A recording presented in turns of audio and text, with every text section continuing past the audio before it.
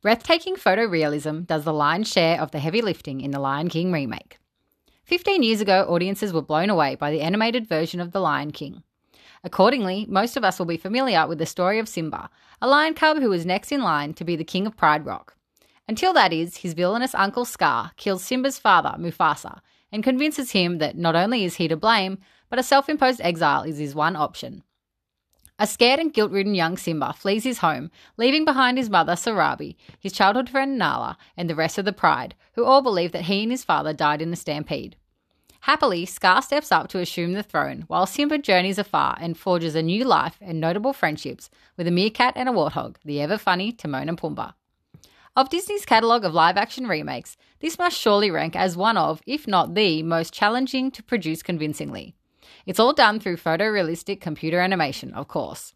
Even so, could they really take an entire animal kingdom and make those creatures believable as characters who look and sound every bit as real as a human? It is the Magic Studio after all, right? Disney have thrown everything into this film, so where do we start? Perhaps at the beginning with the almost shot-for-shot remake of the Circle of Life introduction. The Lion King's visual effects are mind-bogglingly breathtaking. Every aspect from the leathery skin of the elephants to the glorious manes of the main characters are so true to life that you'll want to reach out and touch them. Then, though, some of them will start talking, and the inability to perfectly line up their speech with their mouths at times will jolt you back to reality. The voices coming from our furry friends are almost all recognisable. This is a huge cast that would have cost an absolute bomb.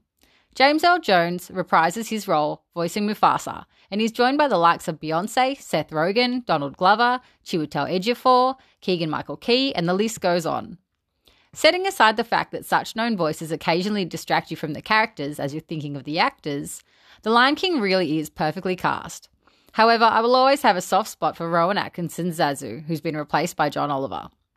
The tremendous voice talents of the cast go a long way to providing the emotion that can no longer be visually portrayed when you abandon animation for photorealism. Whether they're capable of conveying the full depth of that emotion, though, is another matter. It would be odd to see the animals in this version of The Lion King very obviously laugh or cry, but the fact that they can't does hinder the film. The Lion King is a film that will be hurt more than most others by the heavy expectations that have built up in the wait for its release, and by the nostalgia that even today's 20-somethings will have for the film. Try as best you can not to compare it to the 1994 animated original, because it will only highlight the theatrics and imagination that are lacking in the musical numbers. But for the fact that the animals speak and sing, the live-action The Lion King is firmly grounded in reality. The animals look so true to life that having them perform flips and dance wildly would have pulled you out of the very believable animal world that director Jon Favreau, who also directed The Jungle Book, and the enormous cast and crew poured so much effort into creating. If you absolutely insist on drawing comparisons, then the 2019 version pulls ahead where humour is concerned, delivering laugh-out-loud moments that are more than ample. The music is as beautiful as ever, stirring all the right emotions. In fact, it's probably one element that's helped by the nostalgia the songs have accumulated over the years. But it's no longer the centerpiece that it once was. And is it just me, or does Beyoncé's track, The Lion King, The Gift, share a beat and backing that is very similar to John Farnham's You're the Voice?